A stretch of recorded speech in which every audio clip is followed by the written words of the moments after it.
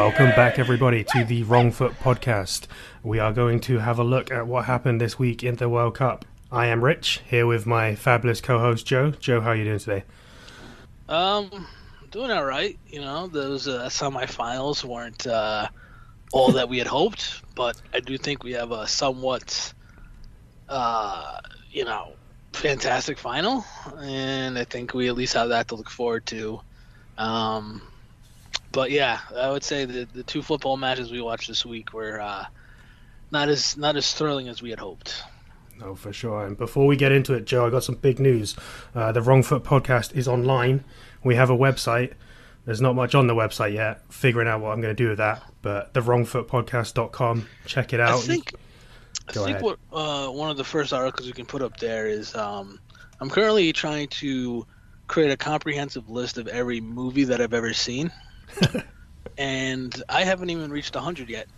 So I've been thinking about it for about a week, and every time I've thought of a movie, I've put it down. I've tried to go chronologically, so you guys can all laugh at how horrific and uncultured I am based on my horrific movie interests. Yeah, and then the follow-up will be me doing mine, which I don't know that mine will be much longer. I'm not a big movie person, so I don't think I have a long, extensive list. I often get told, I can't believe you haven't seen X a lot. But yeah, spoiler alert. My list is a repugnant amount of Disney movies. A repugnant amount. Yeah, mine's probably about a quarter of mine are probably like the Fast and Furious series, just because there's so many of them. I seem to have seen all of those and not much else. Yeah, we can get into that on our website. We'll build that out as it goes. We're also on Twitter at WrongFootPod, so give us a follow.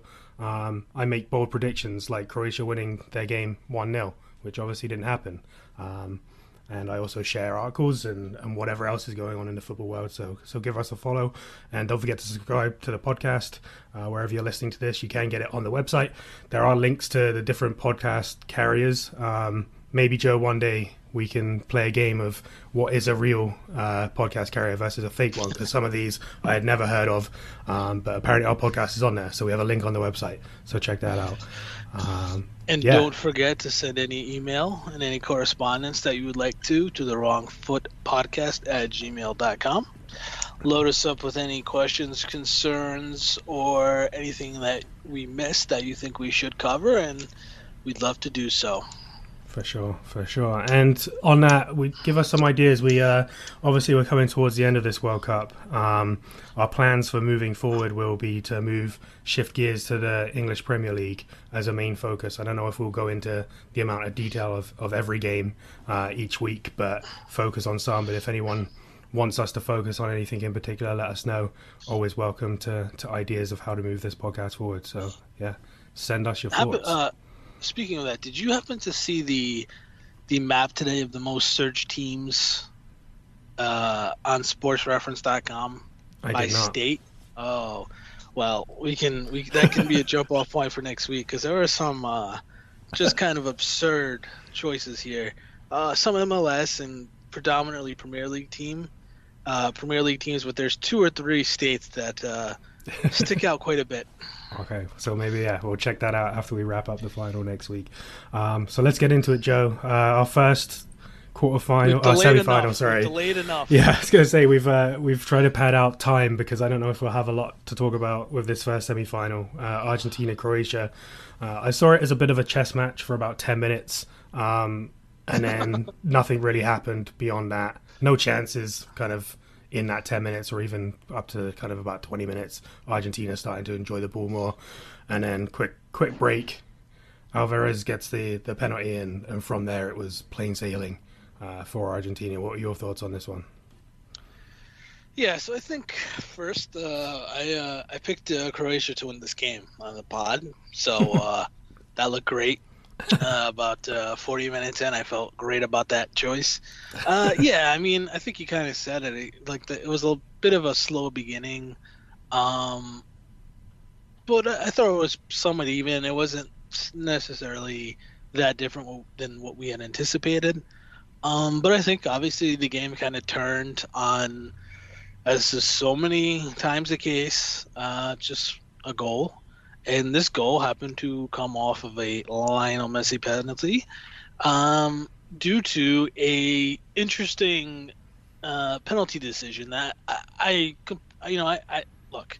I think we know how much a penalty changes the game, and the percentages are so high, and so sometimes something that isn't necessarily a huge offense, but if it is a foul in the penalty box, it's kind of overly punished, right? Hmm. But I do think in this case it was a penalty.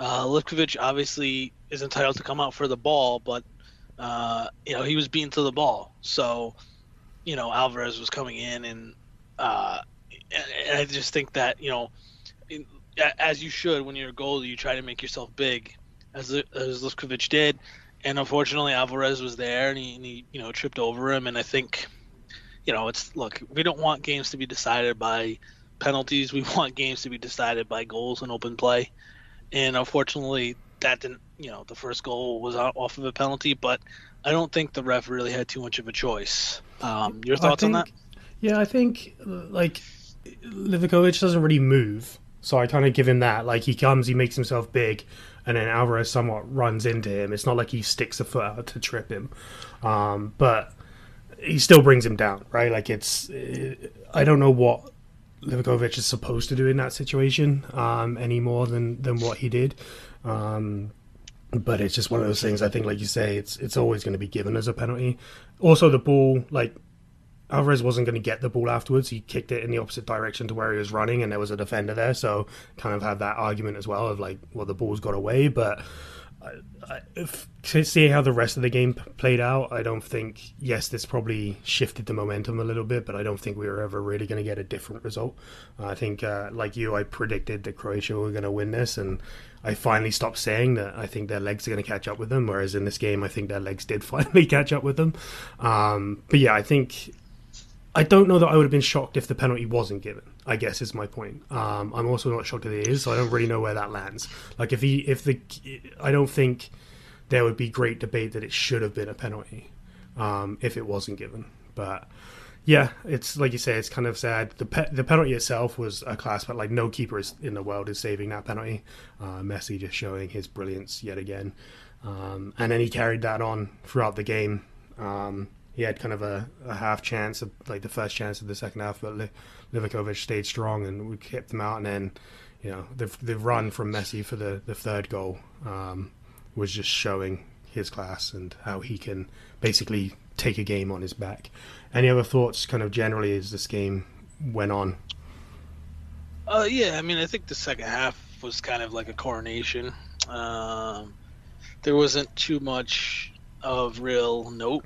I think Argentina controlled. It's not like Croatia had that many opportunities. They had it was a double substitution to start the half, getting Orsic and Vlasic on, and then they brought on Pekovic soon thereafter. But none of the changes that they made really had an impact. It was, I think it's easy to say it was their legs. I think that's probably the safest bet. Just to say, like, they just ran out of energy. Unlike 4 years ago, this is a much older team. So, I think mentally, the penalties from back-to-back games, beating two very good oppositions in Japan and Brazil, maybe this was just a little bit too much to ask to them to summon up enough energy for a third knockout stage game. And I think that could very much be the case, especially when you're down, when you're in a game, it's 0-0, you're only a goal away. I think it's easier to summon that effort. But when you're down two, you're playing Messi, you're playing Argentina, the crowd's against you. I just think it was a tough spot, and I think it led to just really a subpar second half from from a neutral's point of view, and also obviously a Croatian fan's point of view. Yeah, they didn't have much left to give that second half, and it seemed to be, like you say, it was just a procession to the end, and there wasn't even like kitchen sink time with them throwing stuff. Like, they were just not in it. They just didn't have it. It didn't feel like. What are your thoughts on I know we were in a group chat then, and a lot of people were talking about this is all penalties' faults because if there wasn't penalties, then maybe we would have had that dream semi-final. Is this what we get for rooting for underdogs sometimes? That the longer they go, their luck's gonna run out eventually. I mean, I mean, I mean, that could have happened at any point, though. I mean, Argentina is only here because they won on penalties against the Netherlands. They blew a 2-0 lead late, thanks to Wout Weghorst as a tremendous brace. So, I think, look, it's very easy, especially for Americans, to blame penalties for everything. But, I mean, would we have gotten a better game if we had seen Brazil play against Argentina after playing 160 minutes against Brazil? I mean, against Croatia? I don't know. Yeah. I just, look, I mean, someone's going to make penalties, someone's going to miss penalties. You've had 120 minutes to decide. Sure, a lot of times penalties are a 50-50 proposition, but at the end of the day, someone makes it, someone doesn't. So, I think the bottom line is we wanted to see Brazil Argentina. We were denied of that, but I don't really blame penalties for that. I mean, Brazil had a lead in that game. They couldn't keep it in extra time. They didn't have they had 15 minutes to see out and they couldn't. Yeah. So I'm not going to blame penalties for that. I'm going to blame Fred. Yeah. Solely Fred. No, that was my point. I was like, Brazil weren't good enough. And to your point, what was the proof that then if Brazil had won that penalty shootout, yes, like obviously on paper, Argentina and Brazil, it's a big matchup, it's a big rivalry, a lot of history there with all the different Copa Americas and their proximity to each other. But there's no proof that that game would have been any better than what Croatia gave. Wow, you would hope they would. I disagree with that. Just Brazil versus Argentina would have been just having those teams play, just the hype, the build up, it would have just been awesome. But what I mean is like the performance, like Brazil could have come out and been just as poor as Croatia were, right? Like I think, and yeah, it's not penalties' fault; it's Brazil's fault for not being good enough to beat Croatia. But even if it was a crap Brazil-Argentina game, there would have been yellow cards galore. So someone would have kicked someone. But you know what? Croatia made the penalties that they should have. They got the goal to claw back in, and Brazil blew it. So I'm not going to blame the Croatians. It's just what could have been from a neutral's point of view. For sure. And do you have a winner of this tie? Yeah, I'm going to go with Julian Alvarez. I mean, this is someone who now has 4 goals at this World Cup, only behind Mbappe and Messi. So there is a realistic possibility he wins the Golden Boot come Sunday, or at least shares in those honors. I think, this is a guy who barely plays, I shouldn't say barely, but it's more of a squad player for Manchester City. I mean, he has played a full 90 a few times this year, but generally, is kind of in the lineup half the time, is subbing, coming off the bench half the time. So I think it's been a really good World Cup for him, obviously making the final, but providing the 4 goals. Basically, it's him or Messi scoring every Argentinian goal. So he's going to be my winner. Your winner? I'm going to go a little out of left field here and go with Pep Guardiola. I wanted to go with Alvarez, but not only does Pep Guardiola have Alvarez now alongside Haaland, both who are very young and very talented, there's not much more that he could want from 2 centre forwards. But also, I don't know if you saw the story that came out this week that apparently they were in training just before the World Cup and all the different players were talking about the World Cup, and they asked Pep who he thought would win, and he just pointed at Alvarez and said that guy there has the best chance of winning. So the guy's a genius. He's even predicted that Argentina are going to win the World Cup, and they have a very good chance to do so. So I'm going to say Pep Guardiola is my winner here. How about a loser in this one?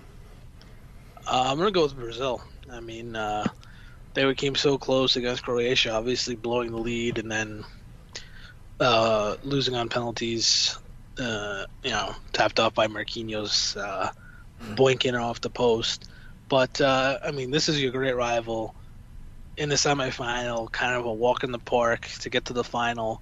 And it really should have been you there, and it really should have been the 2 giants of South America tangling in the semifinal. But because you couldn't hold a 1-0 lead in extra time, your arch rival's going to the final without you having any say. So I mean, I can't imagine being a Brazilian fan right now because if Messi wins in his swan song at the World Cup, that's got to be a real gut punch for them. Yeah. Yeah, my loser, I'm going to go with Croatian defender Sosa. He didn't have the best first half. He was obviously subbed at halftime. The second goal, he literally just kicks thin air instead of the ball, leaving Alvarez to progress with the ball and score. I just thought he looked a bit out of his depth throughout the game, well, throughout the first half, and that's all the chance he gave him. And I think he wished he could probably play that 45 minutes over again and would never be that bad. Yeah, so we'll move on to the second semi-final. A bit more excitement in this one, I'd say. A bit more fun for the neutral fan. France versus Morocco. I texted you before this one saying I was a bit conflicted. Obviously, Morocco would be a great story to win, but my fear was if Morocco did win, then do we see a final much like Argentina's semi-final? Obviously, we'll never know now. Your thoughts on France-Morocco? Yes, I think like this was, you know, the first game was 3-0. This game was 2-0, but it was a much more competitive game than the scoreline indicates. And I think the fascinating thing about this is, obviously, France scored the early goal in the 5th minute. They score something that Portugal couldn't do in 90, something Spain couldn't do 120. I don't think Belgium scored on Morocco either. I believe Canada is the only team to score on them from open play. Yeah.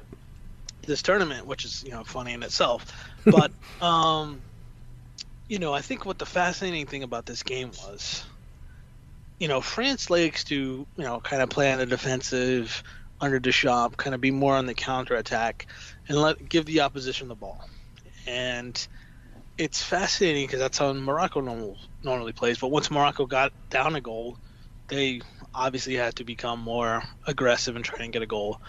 And really, they became the team that had to try and, kick up play while France sat back. And I think the fascinating thing about this is Morocco actually had some success against the French, and that's not necessarily something I anticipated. When France scored the early goal, I felt like the only way Morocco was going to get back in it, is if they kind of had a Australia-like or United States-like goal from the round of 16, where something just kind of knocks off somebody's body some way and it kind of ricochets into the net. I figured that's how this game was going to kind of get back interesting after those first 6 minutes. But Morocco really played well. I think they held possession well. They were able to create numerous chances in the box. And the bottom line is they just don't have the poacher up front. They don't have somebody who can get you that goal. As great as Bufala is, as great as Kimi is, they just don't have the finishing touch, and I think that really hurts when you're down 1-0 and you're chasing a game, and you just don't have anybody to finish you and exploit some of the weaknesses on the French defensive line that we've seen in almost every game. I think this is the first game all tournament they didn't give up a goal, and it wasn't because there weren't opportunities; it's just because Morocco couldn't really finish them. So I thought that even though France won, I think this was if you're a French fan, I think you have to be slightly apprehensive about this performance. Yeah, I think Morocco were definitely dangerous from set pieces. A few good corners, a few good free kicks.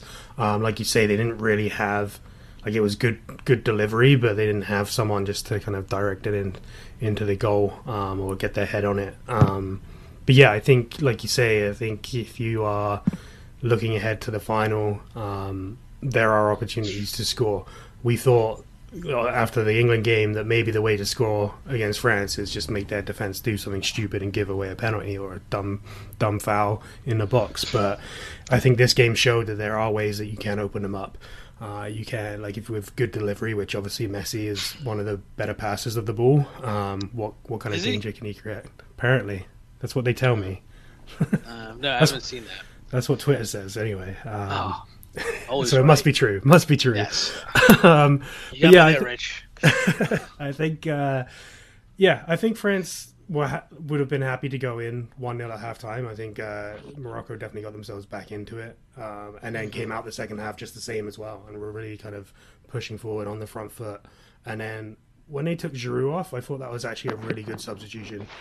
It kind of changed the game. I think he came off around the hour mark, 65 minutes around then, and he kind of sat back a little bit more, but controlled the ball while sitting back and kind of started to enjoy a bit more possession. That's when they then get the second goal. Mbappe kind of probably could have won 3 penalties, breaking some ankles in the penalty box, just zigzagging, and somehow gets a shot out that obviously a perfect deflection that rolls nicely into Muani's path, and he'd literally just come on first touch. I love when someone scores with their first touch after just coming on. And that kind of then sort of like, I don't think Morocco are ever going to score 2 goals, but hats off taking off Giroud, because obviously it's only 1-0 at that time. You kind of think, well, if Morocco get a goal and then you've taken off one of your better strikers, it's a little concerning. But much like the England game, I feel like it may not be pretty and it may not be dominant, but France still won. They still kept a clean sheet. They're in the final, and until someone beats them, I think they're very good, and they are probably the best team in the tournament, which is easy to say now. They're one of 2 left, but I think especially without 6 guys that should be in the squad, maybe 3 of their 4 best players. Yeah, it's scary to think if they were like a fully fit squad. I know every team has injuries and whatever, but I think France have the most notable, like actual starters. Like you say, maybe 3 or 4 that are guaranteed on the team sheet every week if they're healthy, not playing, and they still have made their way back to the final, second World Cup in a row.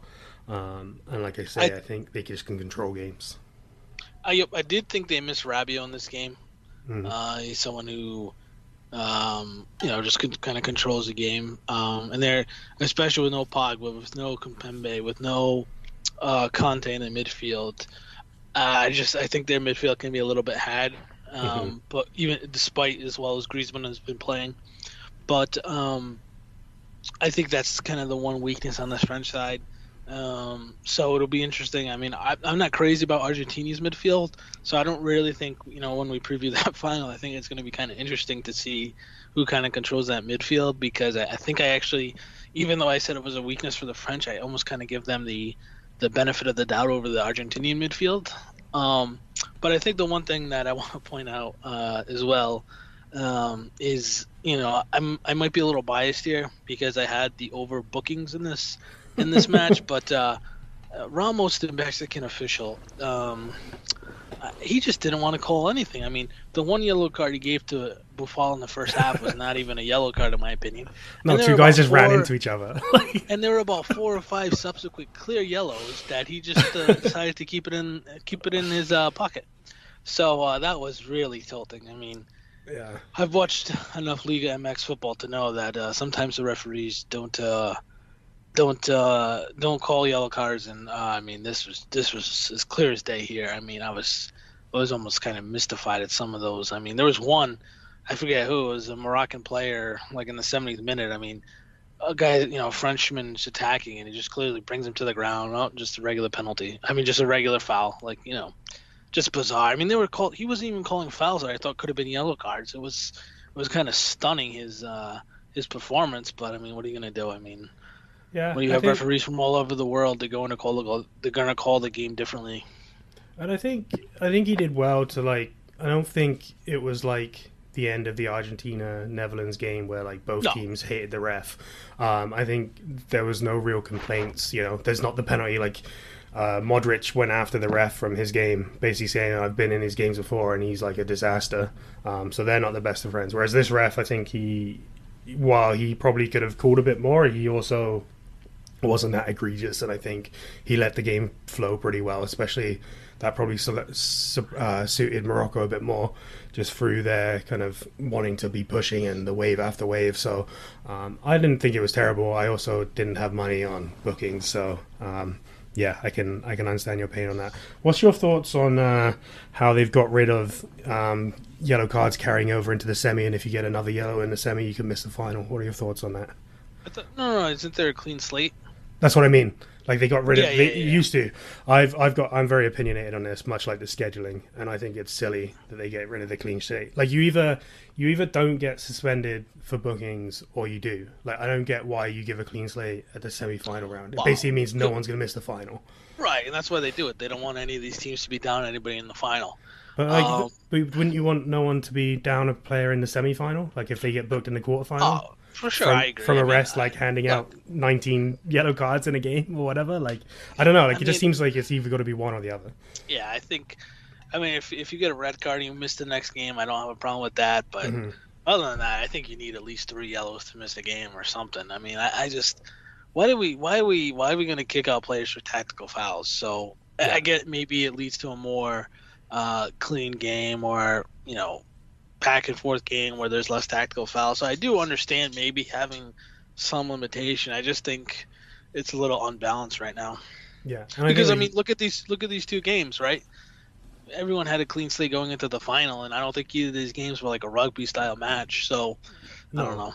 No, it didn't mean like, oh, we got a clean slate, so let's start kicking each other. Like that didn't Right. happen. And I think to your point, the ideal kind of middle ground is you put like, okay, if it's 3 throughout the whole tournament or 4 throughout the whole tournament, like in the Premier League, you get 5 bookings and you miss the next game, whatever it may be. But yeah, I don't get why one knockout stage should be different to the next. But I like to have my opinions on pointless things that really don't matter that much. Who was your winner of this tie? Who's my winner? I'm gonna go with the I'm gonna go with the Moroccan fans. I was torn between them and a French counterpart, but I think the Moroccan fans have just brought so much to this tournament. A dream run to the semifinal. I think their team battled for them. Unlike we saw from Croatia, I think this Moroccan team just kept fighting, kept battling, and I think that's in large portion due to their vociferous fans. And I think it's kind of amazing. You think of all these countries. I mean, France and Croatia and just all these more known soccer nations, but yet you have a country like Morocco here in Qatar and over I don't know, maybe 80% of the stadium is pulling for them. I think it was a incredible sight to see, and I think it did add something that I think in large portions this World Cup has missed due to its location, due to the issues with ticketing. So I think there was we needed the Moroccan fans in this game. You Didier Deschamps. I think, like I say, is taking Giroud off. I think was a lot of managers wouldn't do that in a 1-0 game, and I think it did kind of give France a bit of a handle back on the game. I think you probably go with anyone in the French team. They play well. Griezmann again. He's got my vote for Golden Ball. He's not going to get it in any chance in the world he gets it, even if he plays a blinder in the final. But I think storylines aside, he's been a class act in this World Cup and has basically dictated that midfield of France is missing some key parts, and he's stepped in and stepped up really well, looking better than he has for a long time, probably since moving to Barcelona and all of the disaster that kind of followed that. Just an honourable mention, as you mentioned, the Morocco fans. I believe this was the first World Cup that England and Wales fans did not have one single arrest. So they're breaking records. Not a single England fan or Wales fan was arrested at this World Cup, which I think has never happened before. So hats off to those fans. But I don't think there was many of them there. To my understanding, no Welsh fan has been arrested in a World Cup since 1956. So. 58, come on. Oh, whatever. But yeah, the England fans behave themselves. Like, it's amazing what happens when you take away alcohol from people, and also make it insanely expensive for anyone to get there. So, yeah, who is your loser of this tie? I'm gonna go with Karim Benzema because it's come to light that since Deschamps took over in 2014, or I think 2012 actually, the 2014 World Cup, they did not make the final. Benzema was on the squad. 2016 Euro, they made the final. Benzema was not in the squad. 2018 World Cup, of course they win. Benzema was not in the squad. 2020 Euro, Benzema's back in the squad. Lose to Switzerland in the round of 16. 2022 World Cup, Benzema's out of the World Cup due to his injury. France is back in the final. So I guess Benzema is the reason why when they don't make the final, they don't make the final. Interestingly, though, he's actually still technically in the squad. They never replaced him, and he could technically play on Sunday if he wants to. And apparently, So he's just change healthy. what I said to play. It's the same thing. Don't ruin my nice little factoid by like over a little transgression like that. Yeah. Come on. Do you think we see him on Sunday? Do you think he makes a That little would be very cameo? dumb. As a Tottenham Hotspur fan who, you know, made the Champions League against this rudderless ship from North England. Then the final big debate was, oh, should Harry Kane play? Should Harry Kane play? He hasn't played in I don't even know how long it was anymore, a month or two. Yeah. And yeah, and then he just looked like clear rubbish. I think you're just asking for too much to have a guy who hasn't played in what, like a month to get out there in the biggest match of the year. I mean, I suppose if you're down 1-0 late in the 90th minute or something, you want to throw him on for 5 to 10 minutes. I'm not going to kill you, but I definitely would not start him, and I would not play him more than 10 or 15 minutes. Yeah, and I think you hit on there. They're not struggling either for goals. White kind of changed the balance of the team.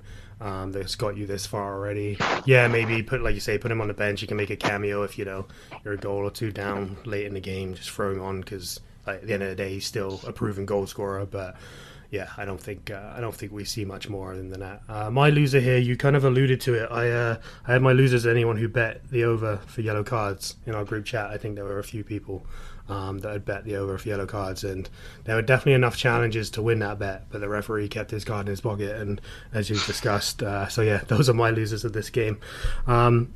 Yeah, we'll now move to look ahead. There is a third place game. Joe, I don't really have a lot to say about this. These games are pretty unpredictable. I think the only thing I'll say about it is if the Moroccan fans stick around, I favour Morocco in that one just from kind of having a stadium rooting for them, and they're kind of enjoying the party.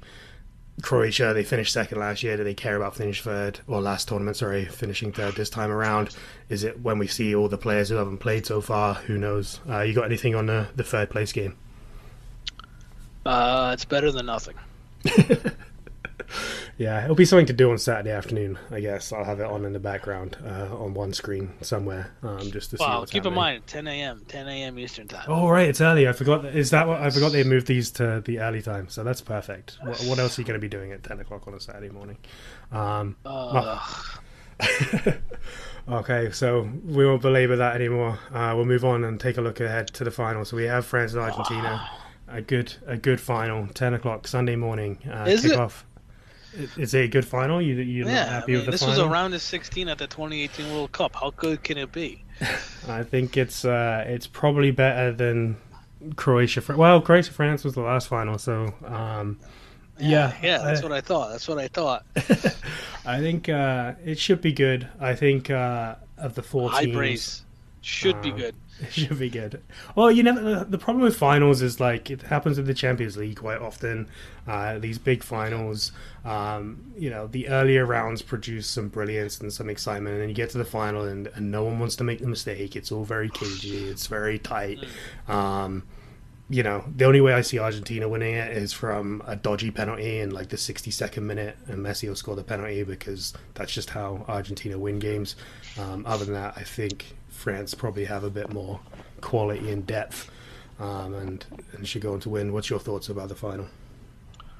Yeah, so based on the odds screen, this is basically a pick'em. I mean, both teams are basically even, which is a little surprising to me. I did think, if I were betting, I would make France like a -125, -130 slight favorite.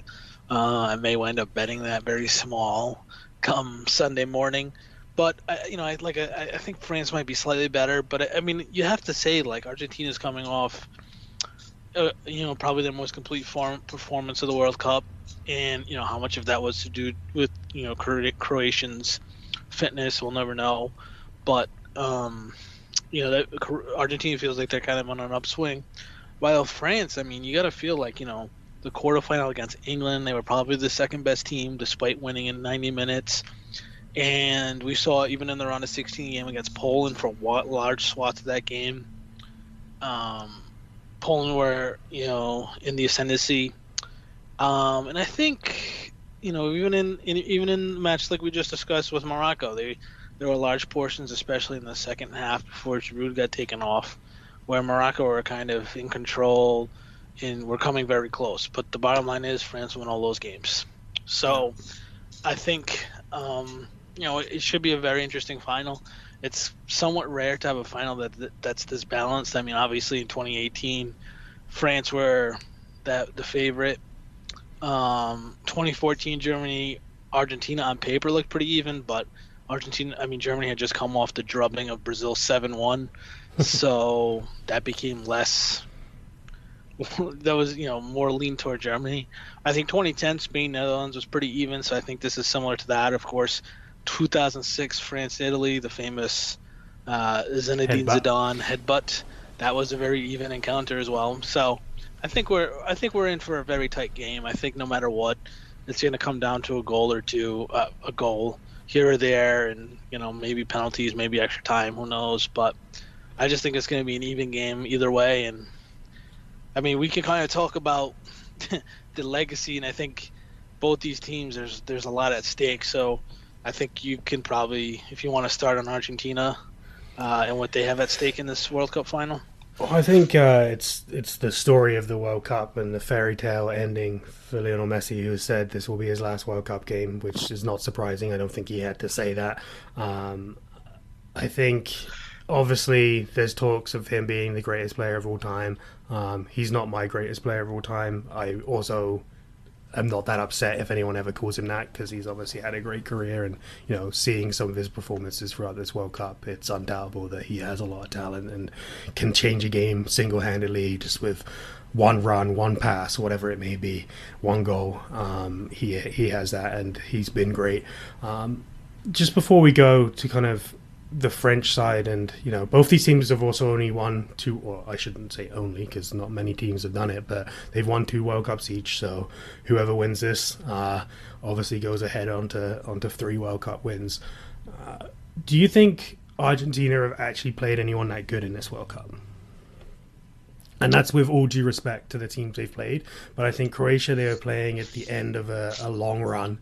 The Netherlands, no one had rated up until kind of throughout the tournament at all, and kind of said that they were one of the more underwhelming Netherlands teams. Australia gave them a decent match, and they were the fairy tale to get out of the group. They obviously lost to Saudi Arabia, which it was the longest odds pretty much of any matchup. So what has been Argentina's biggest test to get this far, in your opinion? You'd have to say the Netherlands. Look, I think their draw. Their group. I think one of the reasons Argentina was so favored is because their path was so straightforward. They got fortunate, I suppose, with the group that they were dealt in after the Saudi Arabia loss. Poland made the round of 16, but I didn't see much from them. Mexico is obviously a team, in CONCACAF qualifying that was really struggling. And, I think in the round of 16 they got a gift, because initially going into the tournament we thought that was probably going to be Denmark, right. Who maybe even knows, maybe France, and now obviously that's a World Cup final, but they got a bit lucky with Australia, a team that shouldn't really have troubled them. And look, I think the Netherlands are a quality team. I'm not going to take anything away from them in that performance. I thought it was good, obviously, when the Netherlands got the big boys on. It changed the game. But I think, the Netherlands is a quality win. And even Croatia, I'm going to give them credit, even though I think, Croatia kind of gave in that second half. Argentina still put them in that position to do that. So, right. Especially once you lose your opening game, it's hard not to be impressed with Argentina getting back to the final. Yeah, and you can only play the teams that are in the draw against you, right? So I don't. It's not their fault if they had an easier route, but I do think France probably have had a bit of a harder test. We've seen them against England grind out a victory, like you say, probably the second best in that game, but still did enough to win. Even this Morocco team caused them some problems, but they still kept them out. They still won 2-0 and got to the final, but. Yeah, and like I say, a final is a whole different world. There's different pressure involved. You don't know how some players are going to kind of show up in that moment. A lot of these players have been there before, some have not been there before in big games. So, yeah, what about the French legacy? What do you think about that, and what it means to them if they can get the title? Right. So I think obviously a lot of the talk is about Messi, Messi, Messi. He's going to be the GOAT if he wins the World Cup. If he doesn't, he's still the GOAT, but we're going to act like it matters either way. And there's, that's kind of the whole, narrative that's being pushed. But I think this French storyline is somewhat incredible as well. I mean, obviously on an individual level, Mbappe has the chance to win 2 World Cups at the age of 24, which is insane. Pele I think might be the only other person, I don't know, who's done that. I have to look that up. Maybe Olsen can fact check us on that. But I think the bottom line with this French team, and I don't think we necessarily realize it, but this is their 4th World Cup final in the last 7. Yeah. This is a team that obviously won on home soil in '98. They lost in penalties in 2006 to Italy. Obviously, 2018 they were back and they won. In 2022, now we're here again. Making 4 World Cups in 7 years is a tremendous achievement.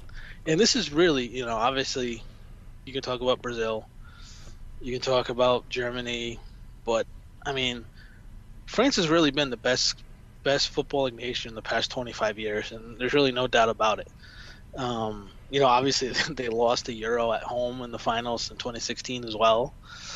They haven't necessarily had the European success that they have at the World Cup, which is a little odd, but this is a team that is so talented. We've seen them. I mean, we've talked about, the injuries they've had: Pogba, Kimpembe, Conte, Benzema. Those guys are all out and they're still here. They're still might be the deepest team. And the funny thing is, they don't necessarily dominate you the way Deschamps plays. It's more of a defensive style. It's more conservative. And it came back to bite them occasionally. But you know what? It's worked more often than it hasn't. So it's hard to really have too much to say against it. It's not the prettiest style, but it's effective. Yeah, it's very I think. Sorry, go ahead. And just the one last thing I have to mention: Hugo Lloris has the opportunity to be the first guy ever to captain 2 different teams to the World Cup glory. So that's to be the first ever to do something is always an amazing accomplishment.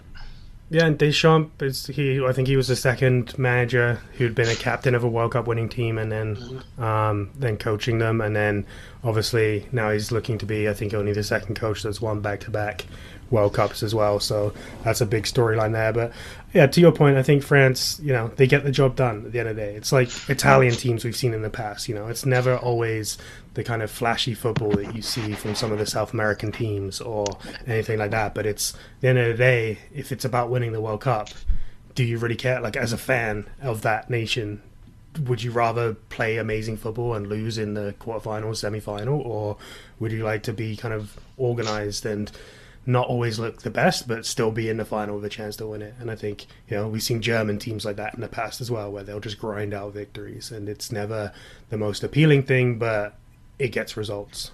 So I think France have that. Anything else to say on the final? Well, let's take a little bit easy with the Italians. They won 2 World Cups in the 1930s. They've won 2 since. Come on. Yeah, well, considering only 8 teams have ever won it, and not like, England have only won it once. Yes. It's like it's not I'm like not we're saying talking it's about not a different great teams. accomplishment. No, but let's just keep in mind they won 2 titles in 1934 and 1938. Yeah.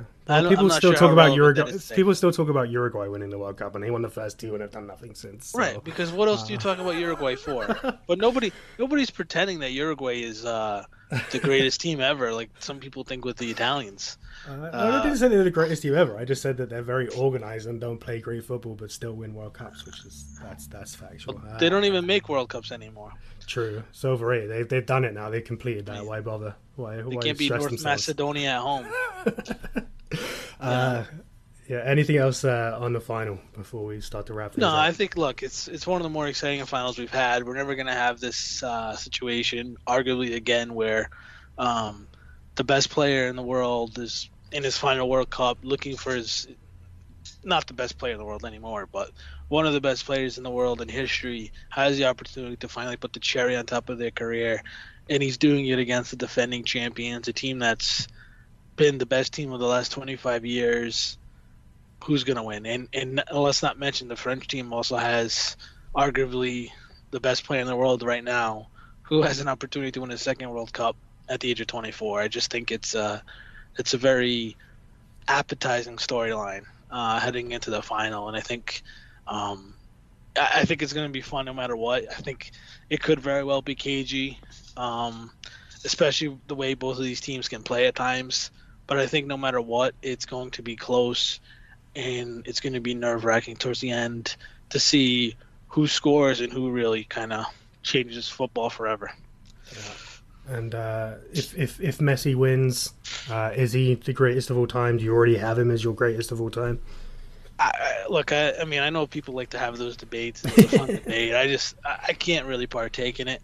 I mean, I can say he's the best of his era or not. I think it's actually very close between him and Ronaldo. Just because Ronaldo, what I like about Ronaldo is his size and his ability to head the ball so effectively. But I mean, if you put a gun to my head, I'd probably give the slight edge to Messi. But look, I don't know how you compare Messi to what Maradona did. I don't know how you compare Messi to what Pele did. I don't know how you compare him to what, Gigi Buffon did. I mean, how do you compare a goalie to a forward? Obviously, defensemen never get the credit that they deserve. Defensive midfielders, do they get the credit they deserve? So, yeah. and I mean, we're almost guilty a little bit because we've talked in our chats how great Griezmann is, but he hasn't finished because he hasn't scored the goals. He kind of gets forgotten a little bit. So, yeah. I think it's going to be an incredible game, and no matter how you feel about these two teams, I think the storyline is tantalizing, and I just hope it's a clean game and we're not sitting here debating a penalty or VAR decision on the next podcast, because I think that'd really be unfortunate. For sure. Okay, so before we wrap things up, there's been a few jobs lost following this World Cup. Seen a few coaches part ways, either voluntary or involuntary. I feel like these days it's more a bit kind of voluntary. I think they know it's coming, so they kind of step down. So we've got Belgium, obviously, Brazil, Mexico, Spain, which I believe has now been filled, Ghana and South Korea, all kind of coachless right now. There's also talk around what's going to happen with Southgate at England, what's going to happen with Triple G, USA. Your kind of thoughts of which jobs are appealing and which jobs are kind of poison chalices that you should stay away from. So with Spain, I think the first job we should talk about is Spain, because that's been filled, as you mentioned. Yeah. Luis de la Fuente, who I actually had to look up because I was very unfamiliar with him. Besides the fact that I knew he coached the youth team. So he's recently coached the under-19s, the under-21s, and the under-23s. Previously, before that, he coached Athletic Bilbao in two different stints in 2006 through 2011. So this isn't really a manager with too much pedigree, but he has been in the system, and we know how Spain of any national team has a way that they play, a way that they always want to play. Possess the ball, pass, set up premium opportunities, and hopefully finish them. Yeah. So I don't really have too much to say about the hire because I don't really know much about him. So it's hard to say that. Obviously, the Brazil job is – who wouldn't want that job? I think Portugal is also another top-tier job. We saw how much young talent they have. Obviously, João Felix. You could go on and on. Ramos, the way he played. So – and they're obviously Bruno Fernandes is still going to be around, so I think that's a really appetizing job. And it's a job where we've seen such a defensive manager. It would be fun to see what a more attacking-minded manager would do. I think Belgium is kind of a really difficult job. I think, as you mentioned, that's kind of the poison chalice. You have Kevin De Bruyne, but what else do you have? You have the old guard. You have Vertonghen leaving. You have Alderweireld leaving. Hazard, both Hazards probably out of the picture.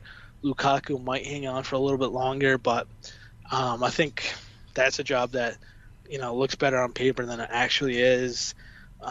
Mexico, I think that's another one that's going to be an interesting choice. Ghana, who knows? In South Korea, I like the football they played, but again, I think that's not necessarily a premium job, and Right. you know, the Asian Cup isn't up there with Copa America or the Euros, so that's a job you're really kind of waiting for in 4 years from now. So, Yeah, um, I wouldn't say much more than that. Then, like you say, Belgium, I would avoid. Even if they offered me the job, I wouldn't take it. I think it's yeah, you're just basically setting up to fail. Brazil is somewhat similar as well. There's always such expectation around the Brazilian squad. Um, and as we've seen of late, they haven't been able to deliver for some time now. But it's still, like you say, if you get the wealth of talent, it's a hard job to turn down. I think Portugal, that role probably has the most for an instant impact when you look ahead to the Euros. Kind of Jose get Mourinho. yeah. There's talks that they want him to. Oh They will give no, it to him. no, They'll give it no. to. If you want to talk about grinding out victories and Oh, boring us into a title. see, now I think he could be a great international manager. I just don't want him managing this Portuguese side. Right. Yeah, he's I'd going to much waste a rather lot of have talent. him, you know, if he could manage a in Italy, that would be fantastic. Or he can take the England job and carry on Southgate's defensive nature. But I do think all these managers, they've all had varying success. I think Chiche obviously has to be slightly disappointed not to get him over the top. Fernando Santos won the Euros. Luis Enrique, I think we talked about in previous podcasts, we were very disappointed in his performance. Roberto Martinez, I think the time had come. So I don't think any of these openings surprised us. I think Tato Martinez, I thought it was surprising to me that it worked out as poorly as it has, but I can't really blame the Mexican Confederation for moving on. So I think none of these are surprising. I think going forward, like we've talked about, Southgate situation's interesting. He's tactically maybe lives a little bit to be desired, but he's been so good rebuilding the English morale and unifying the team, and really, for the first time in my lifetime at least, creating a uniformed, united English team, opposed to the Roy Hodgson era or the Sven Göran Eriksson. That's the name I was looking for. Fabio Capello. Yes. Sam Allardyce for a week. Wow. Sam Allardyce. So I think English is going to be a very fascinating job to watch. Can you do better than Southgate? I've heard some rumors about Pochettino. Just because he's a name doesn't mean it's going to work. And then obviously, sorry, just before we go into USA, I think yep. the thing I'll say about England is like there's not someone waiting in the wings that you think, oh, like this guy will drastically change things and mean that we do go on and win. And by we, I mean England, not a team I follow.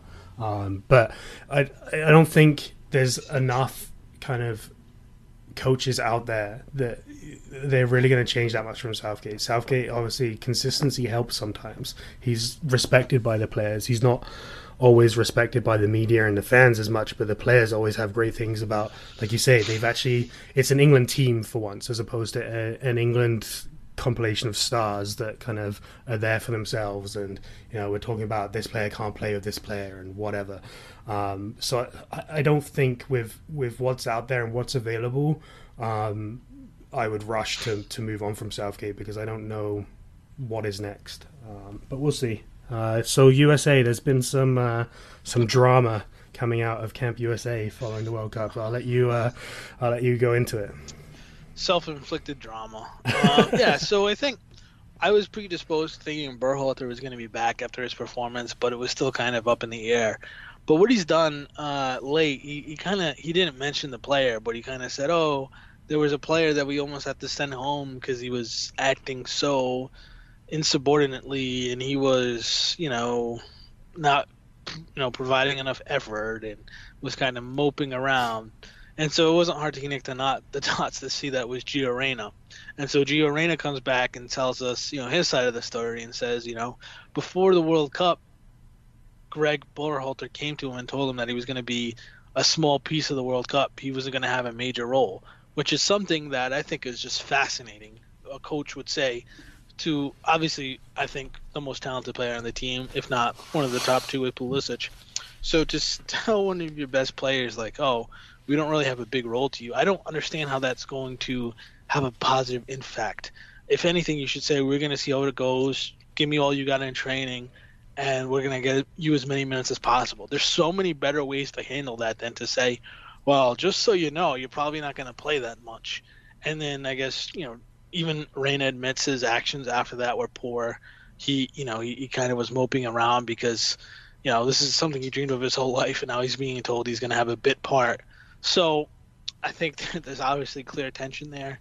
It'll be interesting to see if Triple G remains, how that relationship works out. I mean, in my opinion, you got to go with the player over the coach here, especially with the way Triple G has. I mean, even though he's kind of done what he's always supposed to do at every point, whether it be Nations League or Gold Cup or even this World Cup, you can't have such a poor technique in handling the most talented players on your squad and just say, "Oh, well, I can't really find a role for you," or, "Oh, I just, I don't like the way you've done this or this, so we're going to kind of cast you to the side."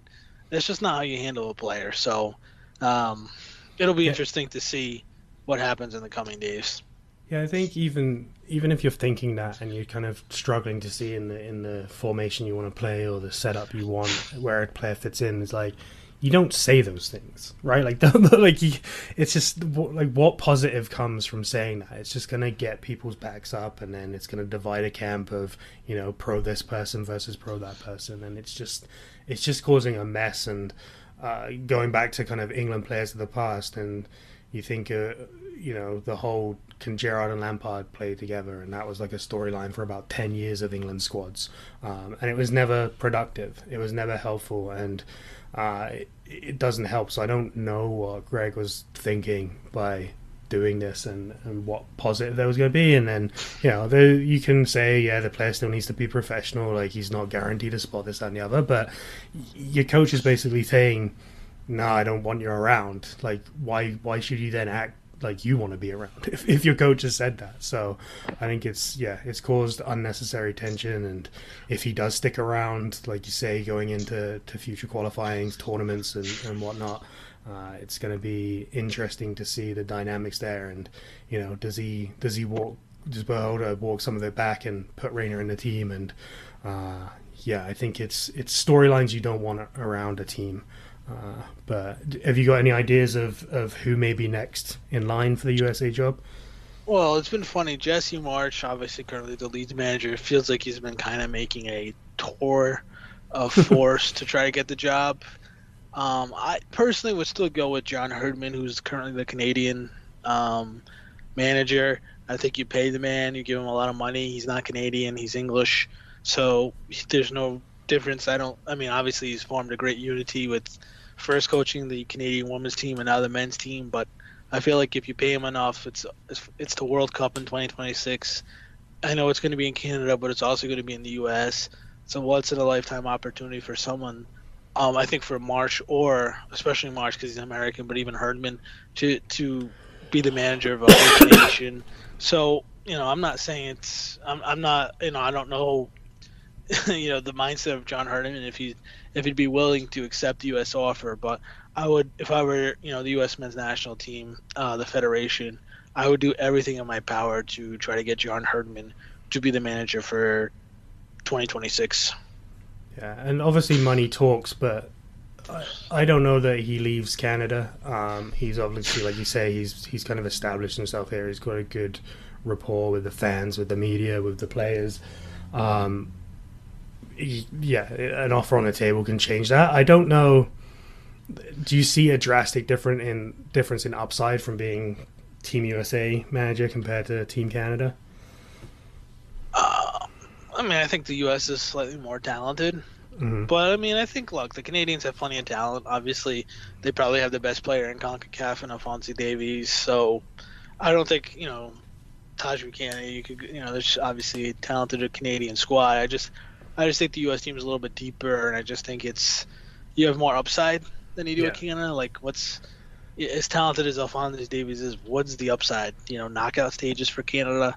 So, I think USA is just a slightly better job. But look, I mean, yeah, there's plenty of Canadian talent in the pipeline. So, and it's also they're playing games at home this World Cup too. So it's not like as we prepare for 2026, it's not like the Canadian job is a bad job to have either. Right. Okay. Anything else to kind of wrap up before we close things off tonight? No, I think we have one last great cherry on top for this World Cup, and then we look to the domestic game as we head on in our journey here. Yeah. But I think the bottom line is you want the World Cup final to have two powerhouses. We have two powerhouses. Hopefully, it'll be a great game, and the best team wins. For sure. And we will probably try and figure out what our schedule going forward will be a bit more consistent. Obviously, with the World Cup, we've been jumping in and out after each round. So we'll probably get some consistency here on the podcast for you so you know when to look out for the latest episode. Don't forget to check out our website, thewrongfootpodcast.com. More content to come there as well. And follow us on Twitter at wrongfootpod. And then, of course, our email address, thewrongfootpodcast@gmail.com for any comments, feedbacks. And we'll be back next week at some point, review the final, look at what states are searching for which teams, and probably look ahead to the upcoming EPL games starting on Boxing Day. Boxing Day is here. It's coming back. So and guess what? Most Americans actually have it off because it's a Monday after Christmas this year. Oh, there you go. I mean, the pubs are going to be filled in all 50 states and across the English Isles. Football, the domestic game, it's back. It's back. Okay. Well, thanks, Joe. Enjoy your evening and have a good one. Take care, Rich.